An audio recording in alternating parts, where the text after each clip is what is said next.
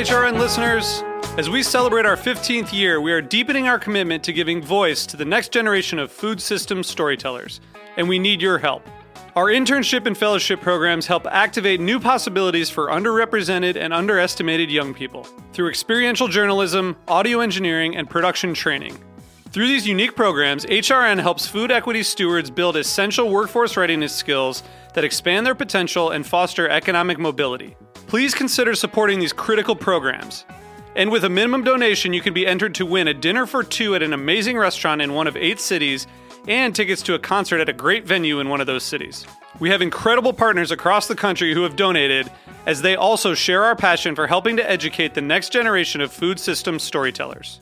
Check out heritageradionetwork.org/15 to donate and enter to win today. That's heritageradionetwork.org/15 to donate and enter to win today. And make sure you donate before March 31st. Thank you. This episode is brought to you by Roberta's, home of Heritage Radio Network for 10 years. Learn more about Roberta's at robertaspizza.com. This week on Meat and Three, we're foraging. From Prospect Park to an iPhone app, what does it mean to find our own food? We've recorded, I think, over 1,300 species of fungi occurring in New York City. You know, my ingredients are making themselves, and so that rather than having the stress of needing to source the things I need, I can just walk out my back door and I can have them. Foraging overall is born out of living with the land and with the seasons by indigenous people. Tune in to Meat and Three, available wherever you get your podcasts. Welcome to Processing, a show about the intersection of food and grief. With your host, Bobby Conforto. Oh my God! You just jumped right in there, you sneak! Did you hear that? She just snuck right in with your hosts, Bobby Conforto and Sarah Tangora. A mother-daughter duo. We don't know where one begins and the other one ends. Oh, that's what we're trying to suss out here. That's what we're trying to... That's why I'm in therapy. This was a very, very special episode. Yeah, it was great. We were joined today by writer Aimee Lee Ball, and Aimee is a co-founder of an amazing blog called Eat, Darling, Eat that features stories from all over the world of different mother-daughter relationships and the intersection of food.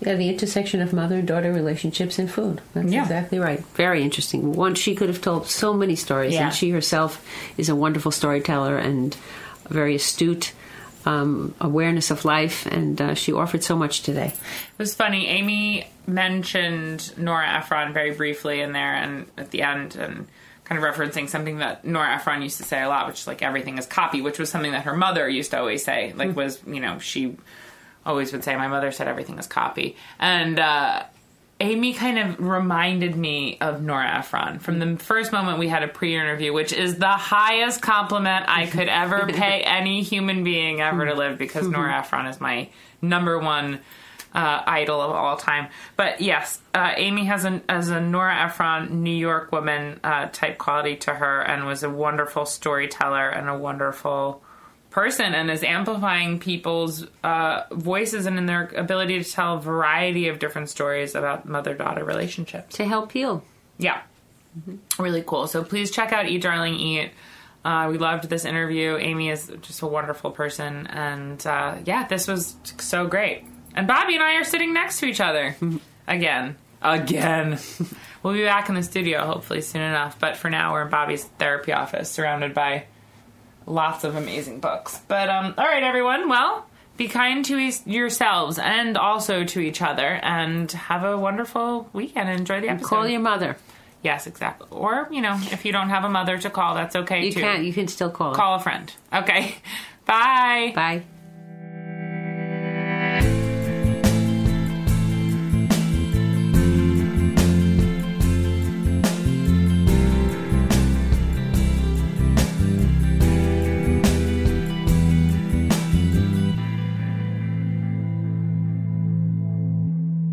So we are lucky enough today to be joined by Aimee Lee Ball. Aimee is the co-founder and co-creator of an amazing blog called Eat, Darling, Eat, which is all about the mother-daughter relationships and different beautiful essays and recipes and stories written by mothers and daughters about this, one of the most interesting, complicated, nuanced, bizarre, amazing, painful relationships in our life, the mother-daughter relationship. Aimee, thank you so much for joining us today on Processing.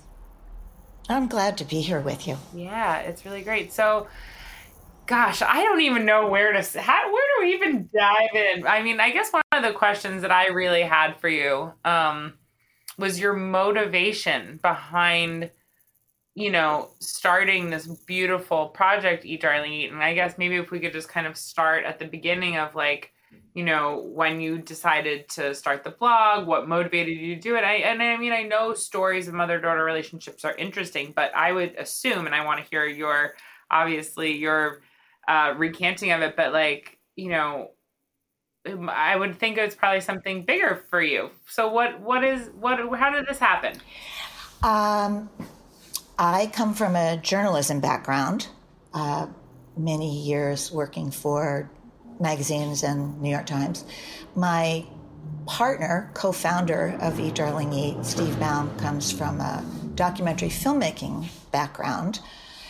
So both of us have essentially been storytellers for all of our professional lives.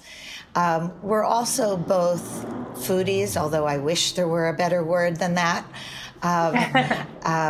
I cook. We both love to eat. And we started thinking about this unique relationship. We sometimes say, a bit facetiously, it's perhaps the most important relationship in a woman's life, and you can't get a divorce. And we realized that although there is a great deal written and spoken about that unique relationship in its many forms, many cultures, many countries, many families, that using food as a way to explore that relationship and illuminate the experiences and the personalities was really unique. And so we have about almost 500 stories on the site from all around the world. We're represented by 6 of the 7 continents. We don't know anybody in Antarctica yet, so if you know anybody there, send them our way. And when you invited me to be on this program, I started thinking about how so many of the stories for Eat, Darling, Eat really reflect a kind of processing. And I hadn't really thought of the stories through that lens before. But it is, these stories really are a way of remembering a mother or a daughter, perhaps a beloved person, perhaps a more complicated person, perhaps trying to find resolution or healing about that relationship. Some of the stories are about preserving heritage and processing what families have been through in the past. So many of our amazing stories are about immigration and assimilation into a new culture. And as you can imagine, that involves whole new levels of processing. Totally. Really, really interesting. Yeah, I mean, it's, I think the similarity between what you're doing, what you and Steve are doing with the blog and what we do here on the show is, grief is a topic that is also so difficult to kind of approach and something that we don't really talk very honestly about in this culture. So when we started the podcast, it was a way to, using food, a way to kind of, get in there and, make it more comfortable for people to have these conversations around grief, because food is easy to talk about and grief can sometimes be hard to talk about. And while I know that maybe on the surface talking about mother-daughter relationships or mothers talking about their daughters or vice versa isn't as hard as maybe talking about grief, but it is. And complicated. It's very complicated. And I think, touching on there are feelings that are complicated within that relationship, even for people who don't necessarily think of that all the time, think of their relationship with their mother as complicated it is. And I was thinking about today how there is so much kind of just inherent grief within the mother-daughter relationship, whether it be, right there on the surface, one of the, people in that relationship has passed away, or, you know, if it's just the anticipatory grief, or it's like really the grief that like the mother and the daughter both experience from from the very minute you're born, you are moving away from each other, but yet you kind of don't want to. And in that, even there's so much constant grief. And so I just think, you know, what you're doing is really providing people the kind of platform to share their stories in that way is very important. And it's a very difficult thing to talk about. And I think through sharing the story through food makes it so much kind of more, a little bit easier to get it out and to digest it. Yeah.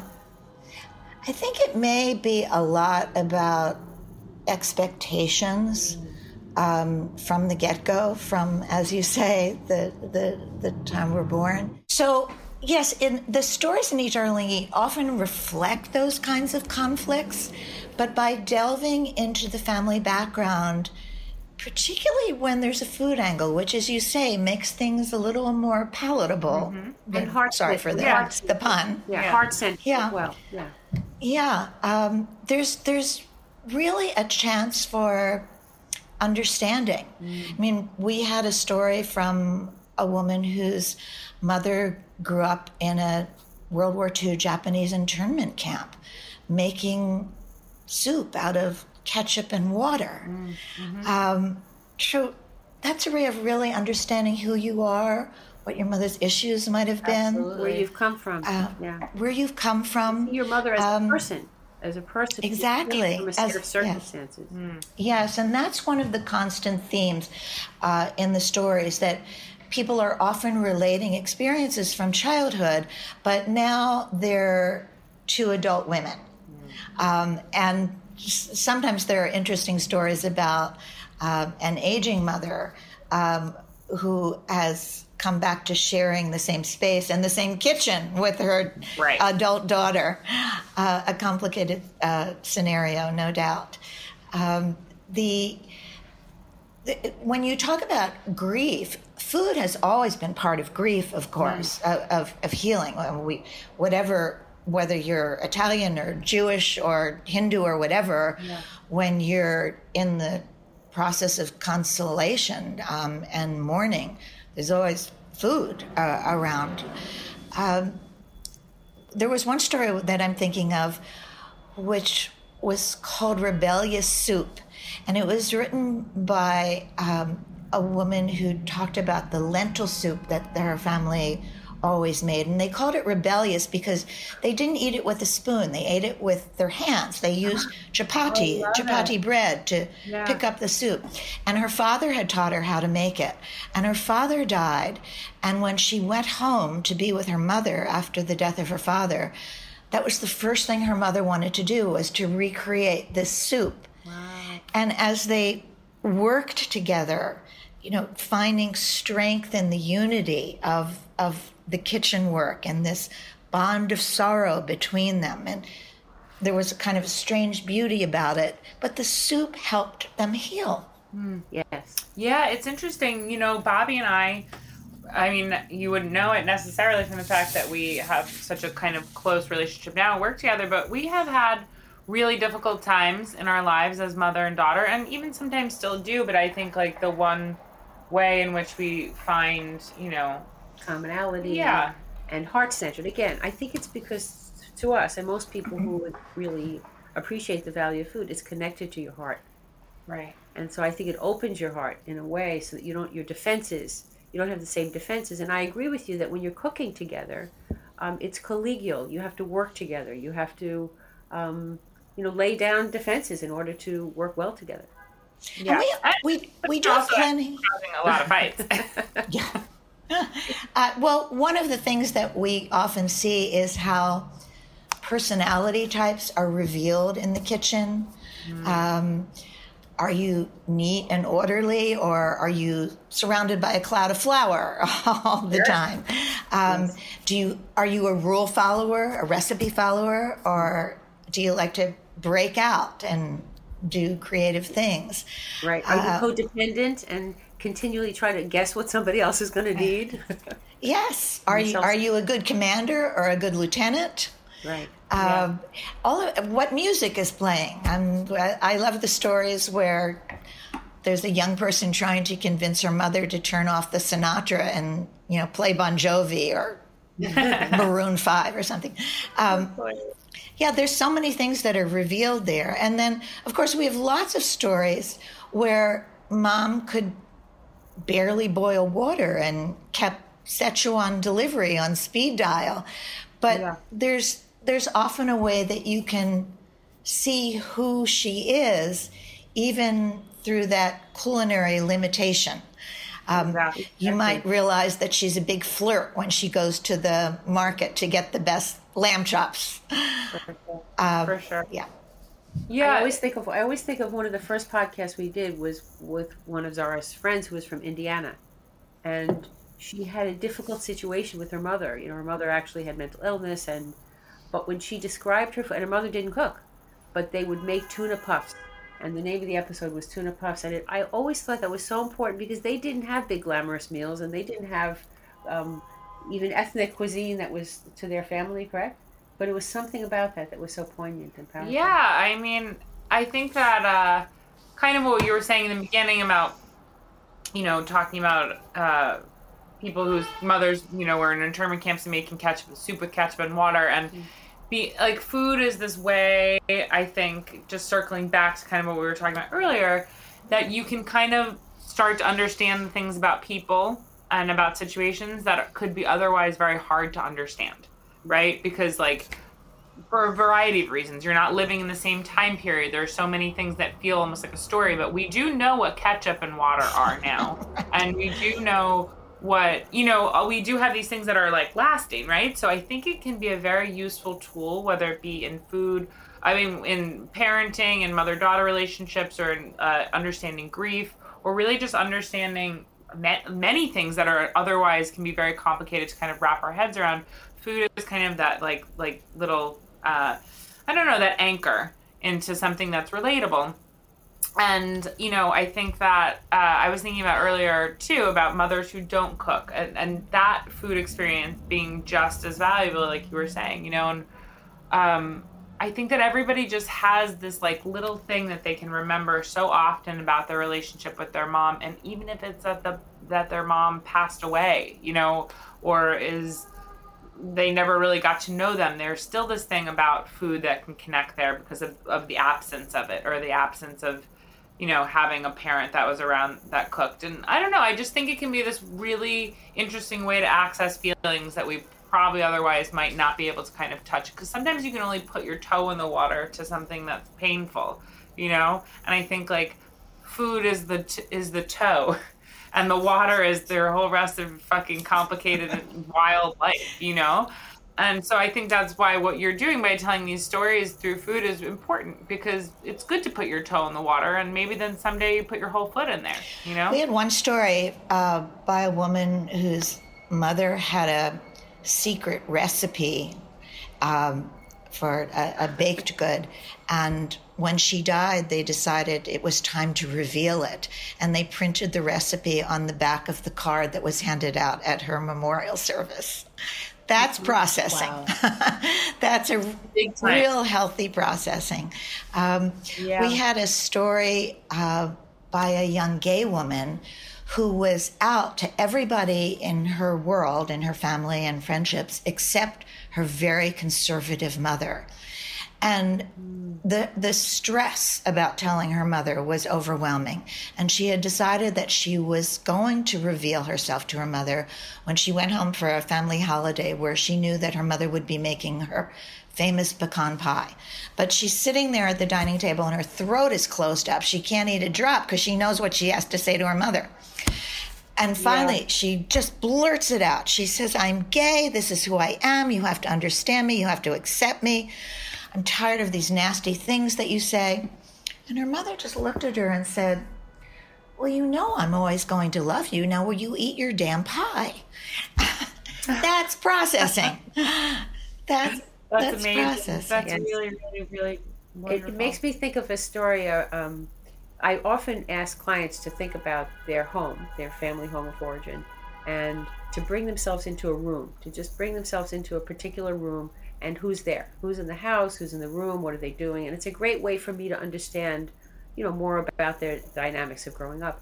And I remember somebody once telling me they landed in the kitchen and they saw, all they could see was their mother's back. And she said, that's all I ever saw. My mother was always busy cooking and she was always making things, but she never was relating to me. So there's so many different ways it can work, because the kitchen means so many different things in different families. I want that woman to write a story for Eat Darling Eat. That's a beautiful image. Yes. Yeah. I remember a story we had from a woman in a big Italian family. Her mother had been a nun and had fallen in love and had left the church and wanted to create a big family of her own. So this woman, who was our storyteller, was the eldest of, I think it was 9 children. But she had to become a kind of second mother to the rest of the brood. And so she didn't get the experience of being mothered herself. And she kind of would have seen her mother in that kitchen in a very particular way, perhaps not exactly like the back of the woman that you've just described, but certainly in work mode, not in nurturing mode, not helping her to buy a prom dress for her junior prom or taking her to tea and crumpets on a Saturday afternoon, a very particular way of experiencing being mothered. Yes, exactly. What do you, Aimee, I'm curious, from all the stories that you have had and read and heard on Eat Darling Eat, and maybe even through the rest of your career as a journalist, what is is there a common tie throughout all these stories, even though they're so different and unique, and, is there something that you've seen that is a common theme throughout at all? Well, I think what I'm about to say may sound pretty banal, but it may just be the quest for being loved and understood. If we don't get that in childhood, it sounds like we go on a lifelong search for it. Are you my mother, right? Yeah, exactly. And there's also, I think there's... There are these wonderful little full circles that we see in the Eat Darling Eat stories where there's a kind of reversal of roles where the daughter starts to do some of the mothering to an aging parent. I remember it was a hallmark of my maturity the first time my mother let me pick up the check in a restaurant. There are these life cycles that all of us go through, wherever we come from. Rich, poor, religious, not religious, whatever ethnicity. We all experience that same circle of life. And to me, some of the most poignant stories that we get are the ones that are at the end of that cycle for the mom. There's one story that slays me every time I read it. It was called Must Be Gorgeous. And it was written by a woman whose mother was a cigarette girl at the Drake Hotel in, I guess, the 1960s, in a blonde beehive hairdo and carrying her Winstons and Salems on a tray. And she had a British accent, and she was pinched by the men all of the time. And she was stared at. She was often stared at because of her beauty. Well, now she has Alzheimer's, and when her daughter goes to take her out for a little sort of outing, she gets stared at for different reasons. She might pick up a little container of Schmucker's jelly in the diner and lick it with her tongue, or pick up a fillet of salmon and wave it around in the air.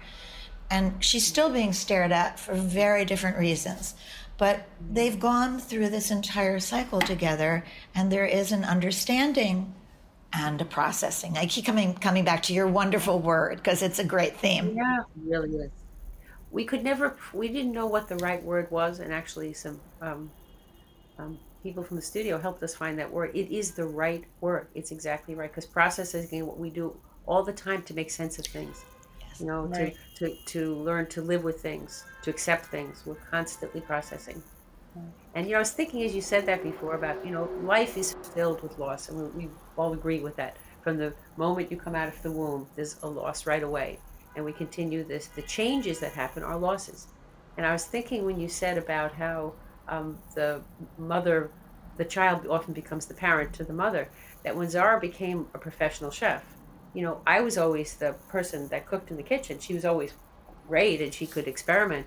But when she became a professional chef, I felt so much smaller. I feel smaller in the kitchen. And when I went to help her in her restaurant, Brucey, I felt like an old lady. I really did. I wasn't old, but it was because she had grown and she had advanced me in her development. And is that a grief? Of course. And how did you process it? But it's a grief. But it's a pleasure, too, and a joy. Yeah, exactly. Yeah. That's what's supposed to happen. But I mean, that's supposed to happen. Totally. Exactly. But it's one of those things that, like, I would imagine seeing a kid go off to college or something is a similar thing, a hallmark of adulthood and of independence. But that's also grief. And so I'm curious, actually, like, how did you... Well, I'm talking about when the kid gets smarter than you. No, I understand. They know more than you. I mean, there's a lot of different things, right? Smarter, taller, exactly. Stronger, whatever. Has their own house, has their own life, and especially as, like, we peak and then I don't know. You know what I mean? As you're feeling... Well, Aimee said it. It's a loss and a pleasure. But how do you... I'm curious to know, like, in reality, not just like, well, I've decided to feel good about it. Like, how do you actually process that to come to a place where you feel okay about it? Well, I remember a little bit of the shame that I felt in your restaurant when I felt so small. Because I had owned a restaurant too. And in my restaurant, I was enormous. But, in your restaurant, I was smaller. And so I noticed it, I felt the grief of it, and then being self-aware, I could understand that was part of development and that was part of change. We've had a number of stories that explore passing on the mantle as the matriarch of the family. It might happen over a holiday dinner that was always held at Mom's house, and now there's a change in those plans, but those kinds of experiences make me think of that song from Fiddler on the Roof.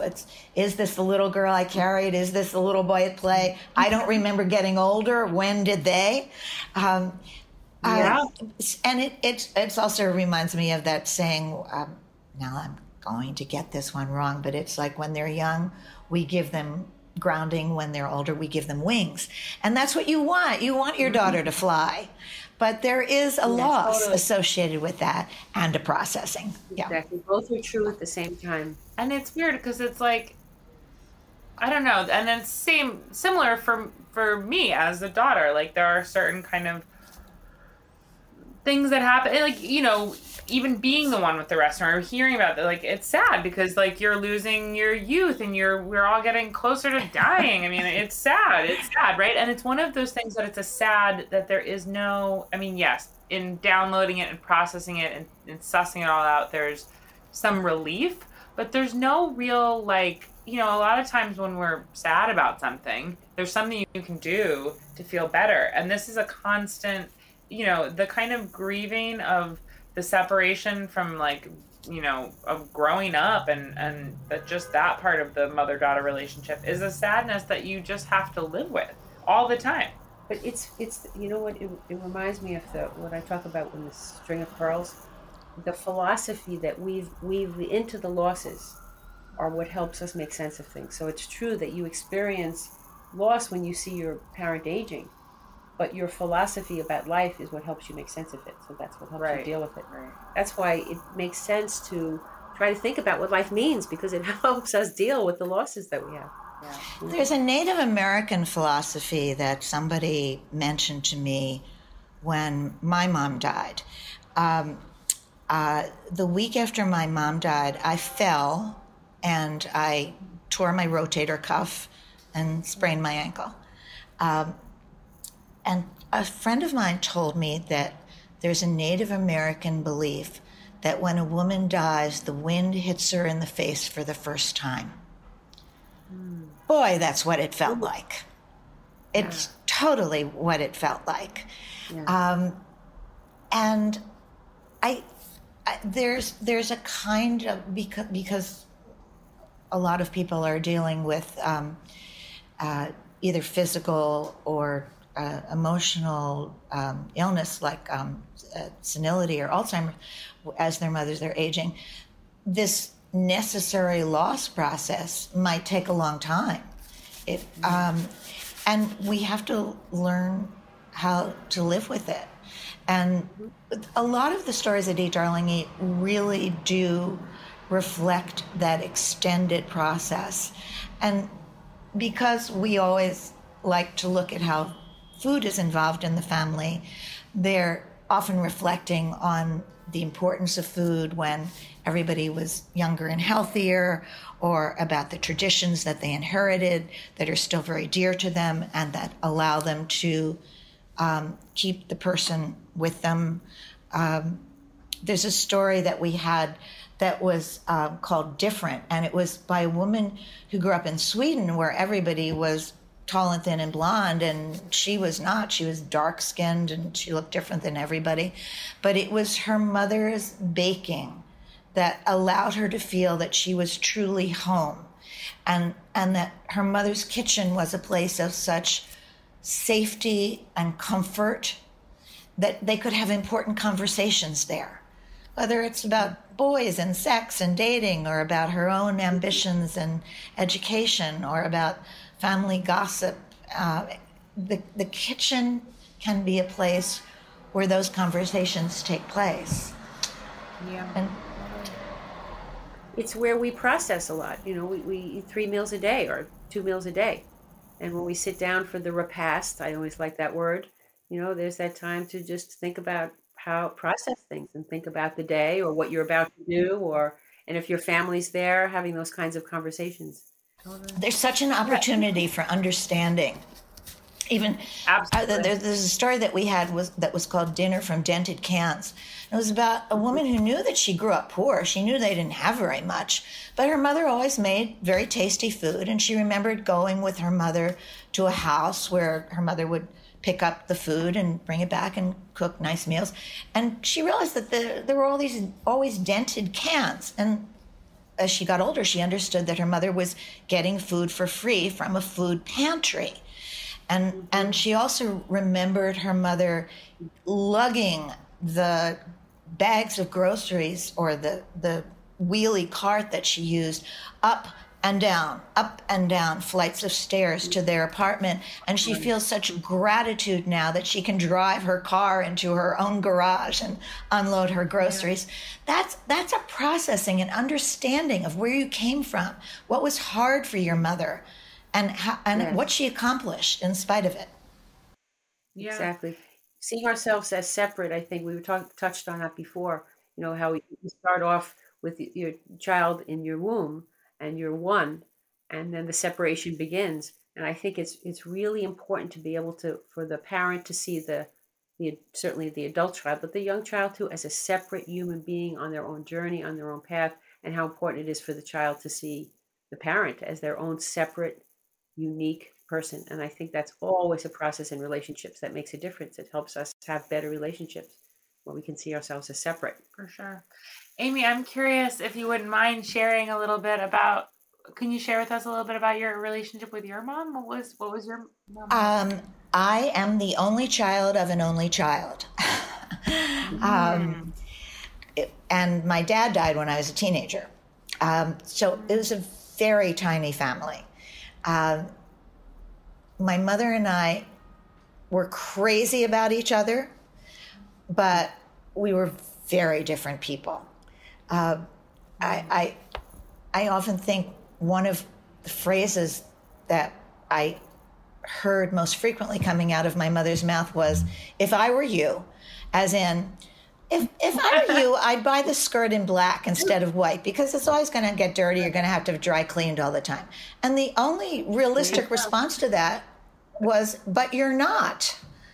So that was a kind of bone of contention for us, for all of our lives.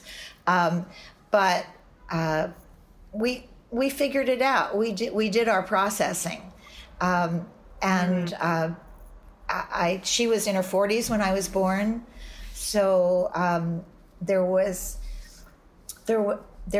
I'm ashamed to admit it now, a little bit of embarrassment about having an older mother.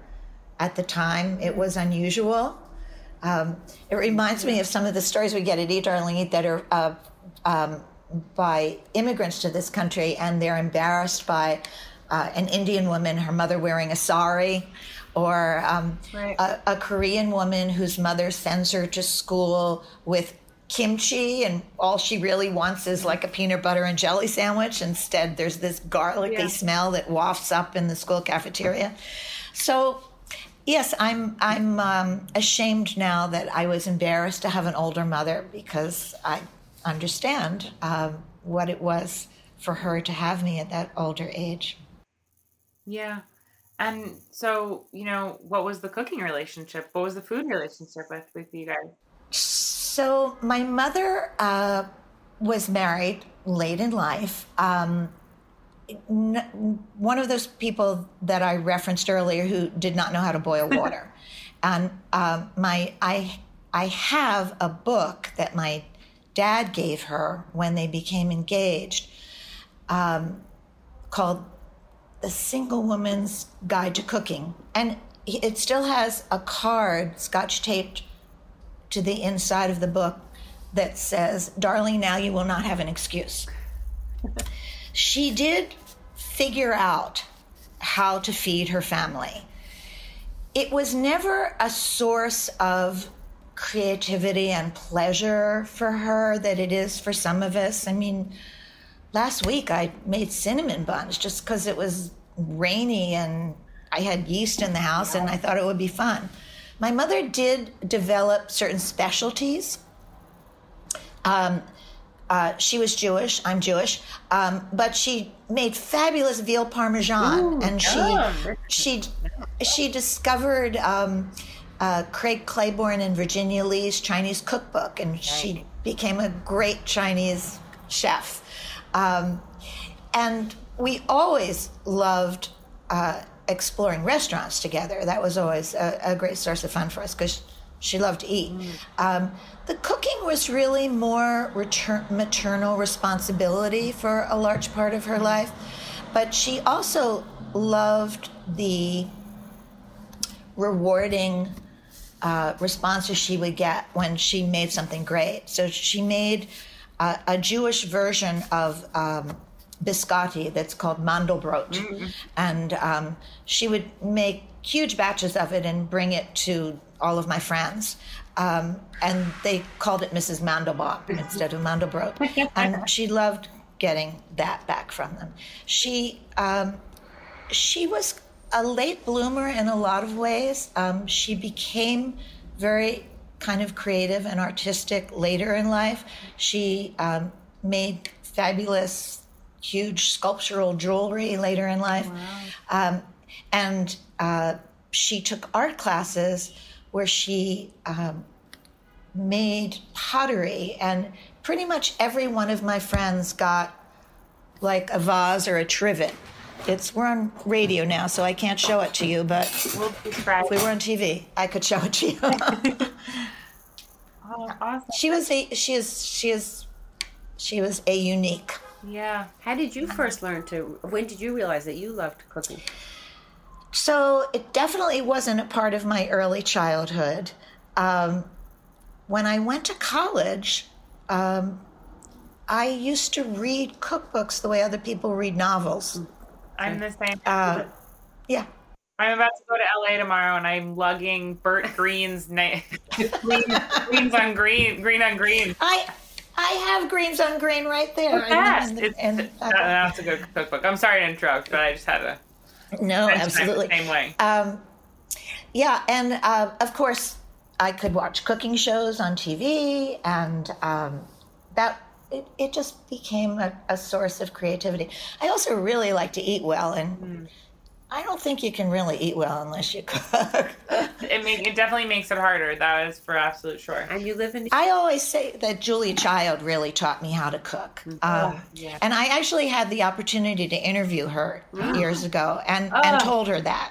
Oh my gosh. Now, I mean, this isn't necessarily about food and grief or mothers, although Julia Child is a mother figure to many. But what was that experience like? Because talk about like some, if we're going to think of mothers as like teachers and stuff. I mean, Julia Child, what was it like to So she was it was toward the end of her life. She was, I think, 82 or so. Her husband had died. Her beloved Paul Child had died. And she was keeping company, as they say, with a gentleman who was a widower. The two couples had been friends, and the man's wife had died, and Julie's husband had died. And I said to her, gee, he must think he's the luckiest man alive. He's ended up with Julia Child. And she said, he really likes very plain food. She said, he's really kind of a meat and potatoes man. And then she paused for a moment and she said, but men have other uses, you know. Oh my God. What a great story. Wow, that's amazing. She was adorable. Yeah, really, really amazing.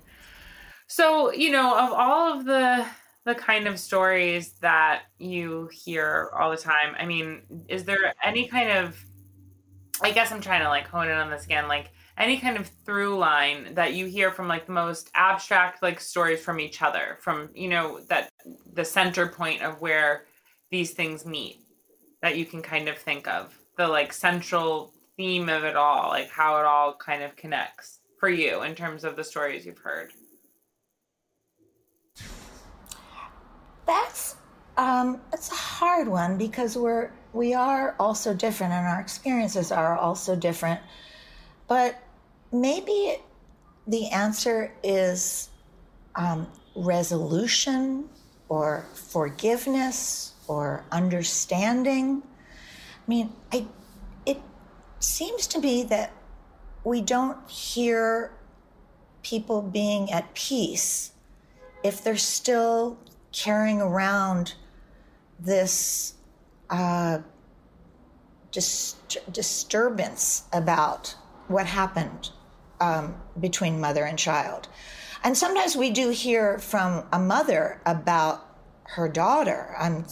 Both points of view are welcome in Eat, Darling, Eat. So even though I'd say the preponderance of our stories are from daughters writing about mothers, we do have the other as well.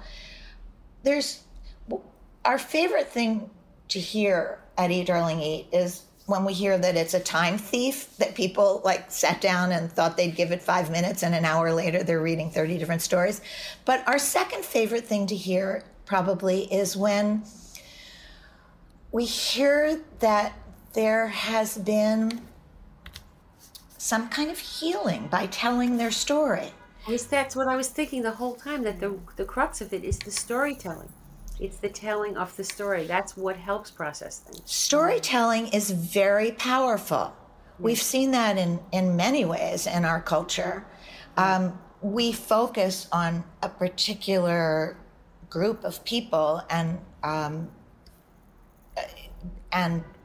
the way that they're processing that particular experience. But the storytelling itself is a huge factor in understanding. What I've said before, I'm being repetitive now. As a therapist, it's all about the telling of stories. It's all about, every day I listen to stories, all kinds of stories, different aspects and angles of stories. And that's where the healing is. That's really how the healing takes place. Sometimes we have to retell a story. We realize that we're telling a story in a way, and it needs to be retold in a different way. And that's sometimes where change happens. We're telling the same old story, right? Relationships that don't heal. And then one day we realize that we want to look at it a different way, and we tell the story differently. What's the Leonard Cohen line? The cracks is where the sunshine gets in, where the light gets in. Yeah. There's a crack in everything, and that's where the light comes in. Yeah. Have it right on my wall. I also often think of that Japanese pottery making, where if there's a crack in the pottery, they heal it by putting a very noticeable and obvious kind of gold along the crack. And I think of mother-daughter relationships that way, that not trying to hide what happened, but in the process of healing it, you can make it beautiful again. I agree. Yeah. It just takes a willingness to, I don't know, there's a vulnerability in that and trying to heal it, because it can be like a very difficult process, and trying to do that stirs up old emotion. It's painful. I personally believe that I think that every mother-daughter relationship, even the best ones, are painful, because there's like the anticipatory grief element of it. It's very hard, And I mean, just to kind of what we were just talking about, I mentioned this a couple of weeks ago on the show, but there's like this passage in one of the essays in Slouching Towards Bethlehem, in which Joan Didion kind of talks about why she writes, and it's to remember who she is. Like she basically is like, I'm a writer because so I can remember who I am, so I have some kind of documentation of like who I was in life. And I think in a way that people are writing these stories about their mothers to really be able to see them for who they were, because I think there's times, and it can seem like romanticizing even a bad situation, but I think it's like it can be an element of that, but also of seeing a whole picture of someone, right? Like you can have a terrible, maybe, I don't want to say terrible, but a very complicated relationship with your mother, and then start writing a story about what a terrible cook she was or how horrible mealtime could be. But in that, there is in the remembering of that story, there is love there too. Cause you know what I mean? Like there can be these little nuggets of time when you can, it's duality. It all exists at the same time. That's the reality. It's not all bad. It's not all good. It all exists at the same time. What you said, Zara, reminded me of somebody I worked with I worked in hospice for many years. And I remember working with this woman, and she had her mom was there. She was seeing her to her dying. Her mom was in her 90s. And she had such a difficult relationship with her. Her mom was so difficult. She never gave an inch. And the woman waited. She was waiting on her hand and foot in her dying, waiting for the final words to hear, I love you. And at one point, I suggested to her to think of her, that she only knew her mother for 40 years. Her mother had lived 40 years before that. And I asked her to try to imagine who her mother was before the time she spent with her. And in some ways, that's where the healing took place. So I think we're all saying the same thing, that in these stories, you recognize it's not, your mother isn't just a mother, and your daughter isn't just a daughter. We're people, we're human, separate people. And the telling of the stories helps us see the life of that person. Right. And in some way, your mother is like, I don't know, a cave draw, an etching of who, a blueprint of like of the house that you became, you know what exactly. I mean? And that's interesting. Well, to share with you my background, my mom was a Holocaust survivor. She grew up in Yugoslavia, and she grew up in a town called Senta. And for her, she always wanted to leave. And there was a bridge in Senta that went over the river. And she always talked about that bridge, thinking about that bridge. So when I did her 80th birthday party, I made a book for her, and I had people write all kinds of things, and I found pictures of her as a child, and I found a picture of the bridge. And the bridge, it was so powerful when I think about that now. That's a part of my mother. That wasn't how she related to me, that bridge. But it wasn't until I looked into her history and really studied her background and understood more about her background, and the bridge symbolized that I understood more about her longings and her fears and things that she never talked to me about. But, I think her history, her story of her life helped me understand it. We often hear from our storytellers whose mothers have passed away, if I had one more day, if I could just go back and ask some of those questions that I didn't have the opportunity to. We always say that our stories go from sweet to sour. Probably the most dramatic story that we had was called A Breakfast of Brown. And the brown was heroin. The mother was an addict who brought heroin on a piece of foil to the breakfast table. What Nora Ephron always said about writers is that nothing bad ever happens to a writer, it's all material. And what I love that we do at Eat Darlene is that we turn everybody into a writer. And they use their material to process. I keep coming back to your word. I love your word. This storytelling is a way to process what has happened, possibly never examined before. Possibly, as you said, Zara, it will feel like opening a vein, but possibly a necessary odyssey, a necessary path to understanding and resolution. Beautiful. Really wonderful. Aimee, as we approach the end of the show, we are going to ask you, as we do with all of our guests, if we were going to have a dinner party together, because we like to think about being able to, especially in this time where we're all kind of disconnected, and we were just talking about before the show, we're now in the time we're able to kind of connect again. But let's have an imaginary dinner that we're going to get to share together. What would we all bring to this dinner? We'd probably have many more stories to tell, and the foods we bring. Let's see. Well, I think, I was talking about my mom. I think I'd bring stuffed cabbage. Ooh, yeah. I love to make it. You have to, steam the cabbage and take the hard part off, and then make a wonderful filling and stuff it and make a sweet and sour sauce. So yeah. I'd make stuffed cabbage. Yum. Okay, well, since I know that there would be a lot of storytelling to do, I'm going to bring a pitcher of martinis. I'm going to bring Bruce Springsteen. Ooh. I love it. The man or the music or both? It would be both, of course. How fabulous. We need some entertainment. Amazing. It's funny. I was talking with a friend earlier today about the records that changed your life, and whether they were like your favorite. I mean, typically those are going to also be your favorite, but just the real life-changing ones. The moment you heard this and you were like, "Oh my God, this exists. What else exists? This exists." And one of those for me was Born to Run. So it's really funny that you mentioned that, because it was the first one on my list. Well, Zara, you get to sit next to him at the dinner then.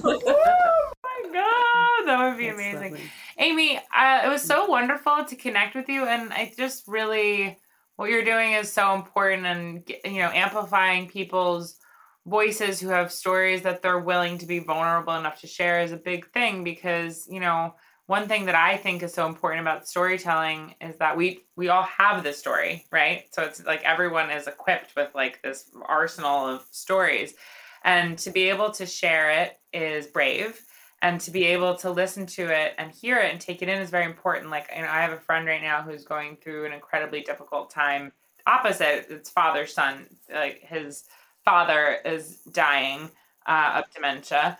And I keep trying to, encourage, either sharing my own stories or encourage him to, read other stories. Because I just think there's something that it's so easy to think that this is only happening to us. And that's the worst place to be. I think that's the darkest place to be. Yep. That's the most kind of emotionally dangerous place to be, when it feels like I'm in this box all alone. And not that it ever, heals it necessarily. It doesn't take away what your own experience is, but to, remember that there's other people out there. And from, this can go from even just going to a museum or reading really old stories, to know that from thousands of years ago until present day, that the shared human experience of it all. And so I think what you're doing is really great, because it provides people a life jacket, like a rope, a hand when you're kind of sinking to grab you. I think that's the power of storytelling. So we always quote Viktor Frankl. He said, "Survival is a community event." I was leaving my building recently and bumped into a neighbor I hadn't seen for a while, and she said to me, "Oh, I love the stories on Eat, Darling, Eat." And I said, "Well, when are you going to write your own?" And she said, "I don't have a story." And she said, my mother just admitted to me recently that every time she made spaghetti sauce, she used Velveeta cheese. I always wondered why it was orange. Oh, I love it. I said, "That's the lead of your story. Can't you just see that woman with that little description?"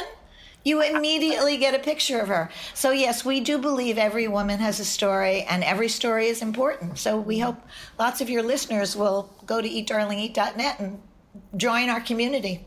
Absolutely. And is there any other way that people can follow you? EatDarlingEat.net to read the blog. And are you on social media? Anything else that you Yes, we have a Facebook page. We have an Instagram page.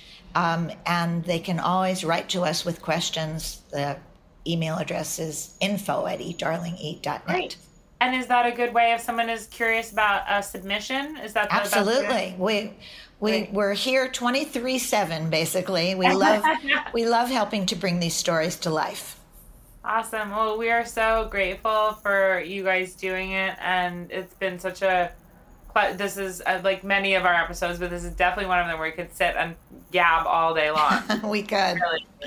It's just, your perspective is interesting. You're a wonderful, charming person, and it was just so great to get to spend the afternoon with you. Thank you so much. I'm going to go look up green on greens and make something from it.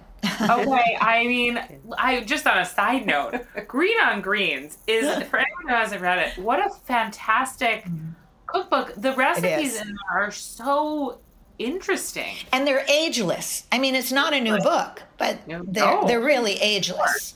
Mm-hmm. Yeah. Really fascinating. A lot of shrimp. It's shrimp heavy. But sometimes you take out, you can sort of, you can't really see behind me some of my, that's just a portion of them. But sometimes you check out an older cookbook and it feels like, did we really eat that way then? That's not true about Green on Greens. It feels very current. Yeah. It's wonderful. It's a wonderful, wonderful cookbook. Yeah. Aimee, thank you so much. Thanks to both of you. I hope we'll meet in person before too long. 100%. Absolutely. We must. Have a real feast. Yeah, for sure. Okay. Thank you so much, Aimee. Have a good one.